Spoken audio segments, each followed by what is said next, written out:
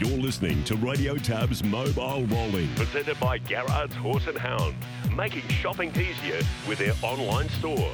The same extensive catalogue, the same keen prices online or over the phone. 1800 060 896 or visit horseandhound.com.au. Second to last, Ben, but he's about to get out now and sit outside the leader park. Bark on the inside, then Simply Sam, Hooray Henry, All-American Lover, and 'Cause I Can off the back they come. And it's Old Town Road, 3/4 of Cooters right there, ready to challenge Bark for the HR Fiskin passing lane. Don't Stop Dreaming, 1-1, back straight quarter, 28.7. Further back is Simply Sam and 'Cause I Can. Top of the lane for the Franklin Cup of 2023, and the leader Old Town Road. Cooters a half a length away, then Bark, Don't Stop Dreaming. Old Town Road, Cooters called on. Don't Stop Dreaming, the 3-year-old hitting the hopple strongly. Old Town Road, Don't Stop Dreaming in Hurley though. Don't Stop Dreaming in this fantastic 3-year-old. He'll drive away for the Franklin Cup. Don't Stop Dreaming will beat Old Town Road, Cooter third, then Bark, Simply Sam, 'Cause I Can. Yes, that was the feature there, New Year's Eve in New Zealand over the long trip. The Group 2, by the way, the Franklin Cup, 2,700 metres. Akuta was sent out favourite. He stepped nicely, ended up working into the death seat. Very wet conditions as well, and he battled on solidly there over the closing stages. But all about the stablemate. Tony Hurley, he drove for Mark and Nathan Purden. Don't Stop Dreaming. He's a 3-year-old with this wonderful record. He had 16 starts for 12 wins and 3 placings. A lovely run on the back of Akuta there. Basically, the last lap or so, 1-1 and sprinted brilliantly in the home straight. I think they're still pushing ahead with plans to take Akuta to Victoria. He's never left New Zealand, but we know he's got a terrific record, and we might see him in the Victoria Cup. Akuta taking on the likes of, the Hunter Cup, Feb 3. Against the like to Leap to Fame and co. We'll wait and see with Akuta. But Don't Stop Dreaming is in for obviously a wonderful 2024. Looking at that from New Zealand last week. I thought I'd catch up with Brad Steele, the chairman of Albion Park, just to reflect on Inter-Dominion night a few weeks ago. And we've replayed Leap to Fame's final Inter-Dominion final win and also Just Believe in the Trotters. But let's pick up the consolation. Then Brad Steele will join us from Albion Park. Shoots McCarthy with the favourite. Can't find a better man. Draws alongside of Black Sedans, who's in for the fight. But the favourite, the Great White Blaze, the son of the Great White Blaze, draws off and he'll take it. Can't find a better man. Yeah, that was the Inter-Dominion consolation. Belinda and Luke McCarthy started $1.35. That was actually race 4 on the night. So we're talking about the 16th of December was Inter-Dominion final night at the Creek. And it's not the last time we're going to see the Inter-Dominion run at Albion Park before the doors close. And Brad Steele, the chairman, is with us. How are you, Brad? Thanks for coming on Mobile Rolling. Great, Steve. Great to be talking to you. Now, I always like to reflect and get your thoughts and your feedback. What was the wash up there of finals night at Albion Park on the 16th of last month? Yeah, great question, Steve. I think definitely more than a pass mark for the Inter-Dominion for Brisbane. First time we've hosted it since 2001, so it's probably fair to say we're all a little bit rusty at putting that sort of event on. But I think generally speaking, it's more than a pass mark across many of the measurements we had. You know, the crowd was fantastic. The wagering's been extremely strong. All the food and beverage sales have been very strong, and importantly, the feedback that we're getting from the patrons on the track on the night and subsequent around the experience that they had really just made it all that much better for us, Steve. So I think all in all, a really strong pass mark and something we continue to work on for the future. And how blessed were we really to have the best trotter in Australia and the best pacer in Australia winning on the night, and both quite brilliant. Leap to Fame and Just Believe. Yeah, I think we had the best of the available horses racing for the Inter-Dominion, and Just Believe just come back from, a trip to Europe where I think many say now he's in the top 10 trotters in the world, and we had him there winning back-to-back Inter-Dominion finals, and of course Leap to Fame, who many also say is probably the best pacer going around at the moment as well. So we're quite blessed to have them both on the same program.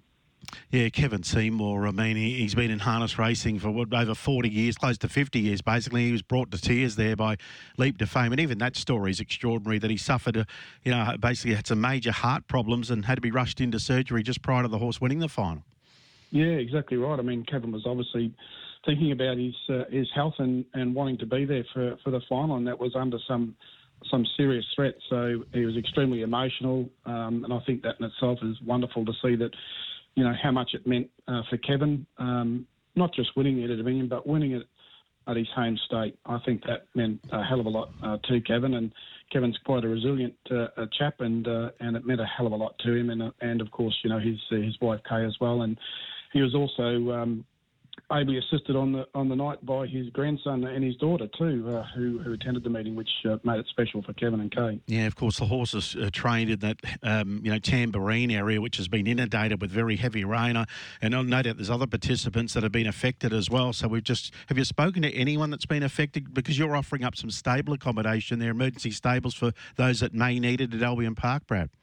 Yeah, Steve, the club would like to take a bit of a leadership role here, and we certainly have been in regular contact with participants down around that sort of Tambourine Logan area. That seems to be where the worst impact has been, and potentially it may get a little bit worse. So we've been keeping an eye on the participants down there just to see where they're at in terms of their own safety and also the safety of their horses. And of course, Leap to Fame's down in that area that's been heavily impacted as well. So having learnt from our experience with the flooding of Albion Park a couple of years ago, we wanted to take some steps early, and we've got 28 stables that were built on the course last year, particularly to help interstate and international horses coming over for our winter carnivals, but they're currently vacant. So we're going to make them ready for horses now, that if trainers get stuck and they need to relocate their horses, we'll make those 28 stables available to them so they can continue to train their horses. And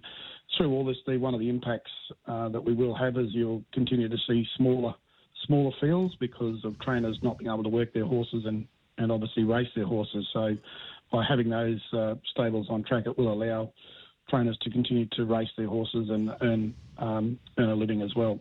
Brad, when will racing finish at Albion Park? In terms of the infrastructure changes? Yeah, well, I was just wondering, that we might see another Inter-Dominion series run. Ideally, if you would like to see it during the winter period. Was that 2026? Yeah, it is, Steve. So Queensland have the hosting rights for the Inter-Dominion for 26 and 29, and I certainly believe that the Inter-Dominion should be held earlier in the year, particularly around that winter carnival time frame, because at the moment I think it's probably more of a Dominion than an Inter-Dominion. As you would have seen, we don't have many Kiwis making the trip across, and I think putting it back to that earlier time slot around that winter time, we will definitely get more of an Inter-Dominion flavour and get more of the Kiwis across. And I think, given all the uncertainty around infrastructure, my view would be we absolutely should be advocating to have an Inter-Dominion at winter 2026 and then, potentially same for 2029, Steve. So when do you think it'll finish as a harness venue before the government takes it over to prepare it for the Olympics, Brad? Yeah, well, look, pardon the pun, but I think there's probably still a fair bit of water to go under the bridge, so to speak, with that, Steve. But look, my last advice was that it was always going to be an orderly exit from the creek around October 2026. That's sort of where it's at from a club perspective, but obviously there's still lots of negotiations being had between Racing Queensland and the state government around the conversion of Albion Park to an Olympics infrastructure. And we know that the current Queensland government are doing a full review on all Olympics infrastructure. They are, including the Gabba. Impacts. Yeah, so that may or may not have impacts for Albion Park and for harness racing as well, depending on what those findings are. Yes, and we could have a change of government potentially as well next year or this year. Yeah, I think it's this year. So there's a lot of uncertainty out there, Stephen, as we can see with these weather events, just throws even more uncertainty around, the future of infrastructure as well. So whilst I think we've got a bit of a flight plan there in terms of the future of Albion Park and potentially Norwell, in this environment, things are certainly subject to change. Have you been to the Norwell site and had a look in recent times? Yeah, I have, Steve. I've been down there a couple of times. I probably haven't been down there in the last few months, but I went and had a look at that site, quite some time ago, and probably about 8 months ago was my last time that I went down and had a bit of a look. And what's your overall opinion of where it is located there? Basically, you turn off halfway between Brisbane and the Gold Coast to get to it. Yeah, look, I think there's probably pluses and minuses for that site. I think whenever you're trying to find, say, up to 100 hectares for a racing site, it's always going to be problematic in terms of, where you could find such available space. And I think based on the sites that were available that would suit the size that we require, that was probably one of the better options. But we also looked at a whole raft of other sites as well, and it's probably fair to say quite a number of those sites were subject to some flooding. Yeah, all right. So we'll just wait and see. I know they're asking for any opposition to the particular site at this stage. Have you heard anything in that regard, or? Nothing that I've heard, Steve, but that's a standard sort of process that they work through. Yep. When you're looking to make changes, is to take objections from anyone that doesn't think it's the right thing to do, and that obviously would be taken into consideration. So that's probably in the hands of the government and Racing Queensland infrastructure team at the moment. It'll be a similar size to Albion Park, won't it, the track? It could be, or it could be. If I had my way, Steve, I'd probably make it a bit bigger. I think up to 1,200 is probably a better option to go. But obviously there's consensus there that 1,000 metres works as well. But I'd contend if you're just building a 1,000-metre track, we should just stay at Albion Park. Yeah. Sorry, Brad, just getting news through today's meeting. It's just been called off there at the creek as well with this weather that you just touched on, just the official word. Yeah, look, and that was always a risk, Steve, from a number of perspectives. One is if we had torrential rain, the track can normally handle that, but it's the constant, persistent rain that doesn't help us at all. And there's also, I think, a view there that some of our participants, whilst they might be able to get to the races, there could be a challenge then on them actually making it back home. So I think that would also been taken into consideration. All right, so it sounds like, interesting times ahead, Albion Park. We could be there longer than we think. Who knows? Yeah, well, I think all the options are still there, Stephen. As I said, we've got a number of variables now that have come into play that we're just going to have to see what decisions are made by the state government and Racing Queensland. I guess everything is still on the table, so to speak. Of course, we just saw a slot race with the Gallops, didn't we, yesterday with Rothfire winning. We've got another one coming up, of course, later this year at Rockhampton, which is the Archer. Now, in regards to harness racing, tell me about this Proto Star for the younger horses as a part of the Constellations at Albion Park this year. Yeah, Steve, it's a new race for the Constellations Carnival this year. It's a new 2-year-old 500,000 slot race. So there's 10 slots. They're 30,000 per slot, and I know that the applications for those slots have already closed and they're way oversubscribed. So, which is a great sign. It'll be an open 2-year-old race over the 16 metres, and it's the first time it'll be held at the creek. And $500,000. It's a significant race and a brand new race for our Constellations Carnival. I think that would now take the Constellations Carnival way over the $3.5 million in prize money. What sort of dates are we looking at in 2024? Steve, the 2-year-old Protostar will be on the Blacks of Fake night, so that'll be the 27th of July, 2024. That's when that race is programmed. So that will be an absolute bumper race meeting. It will indeed, and of course, Leap to Fame. Just back to him, there's a chance he might run at Albion Park prior to going off to the Hunter Cup on Feb 3. Yeah, I think where they possibly can, they would love to have Leap to Fame, the freak from the creek, go around at Albion Park again, and I'm sure that Connections are carefully plotting the right pathway forward there, but we'd certainly love to see him back there. In fact, I think one of the little jobs that the creek's going to endeavour to do is maybe put together some Leap to Fame merchandise for purchase by the broader population as he goes and races interstate and in New Zealand. I was going to ask you about the beer sales with the Leap to Fame beer as well. I've got a couple of cans of it. I just haven't opened and tasted it yet. Yeah, well, I think, look, some discerning drinkers probably rated it a 6 out of 10. Others thought it just tasted like beer and they enjoyed it. But I think we've probably sold 90% of the stock, Steve. I know Kevin Seymour made a very large purchase and also spent a fair bit on the night in the Dominion Grand Final as well, shouting the bar, and we cleaned out quite a fair bit of the stock. But a lot of people are certainly keeping it for a souvenir, that's for sure. But they're generally getting 2 cans, drinking one, and keeping the other for later on. Yeah, well, it looks ideal, doesn't it, for him, as we talked about with some of these, these top liners even in the country, with the Hunter Cup Feb 3, Miracle Mile in March, and then you've got some of them might go to that race by Greens in New Zealand, April 12. I know they're Leap to Fame, they're looking at it. And, of course, you've got the slop race in Perth as well in April, the Nullarbor, and then they've all got time to have a bit of a freshen up or come back for the Carnival, the Constellation.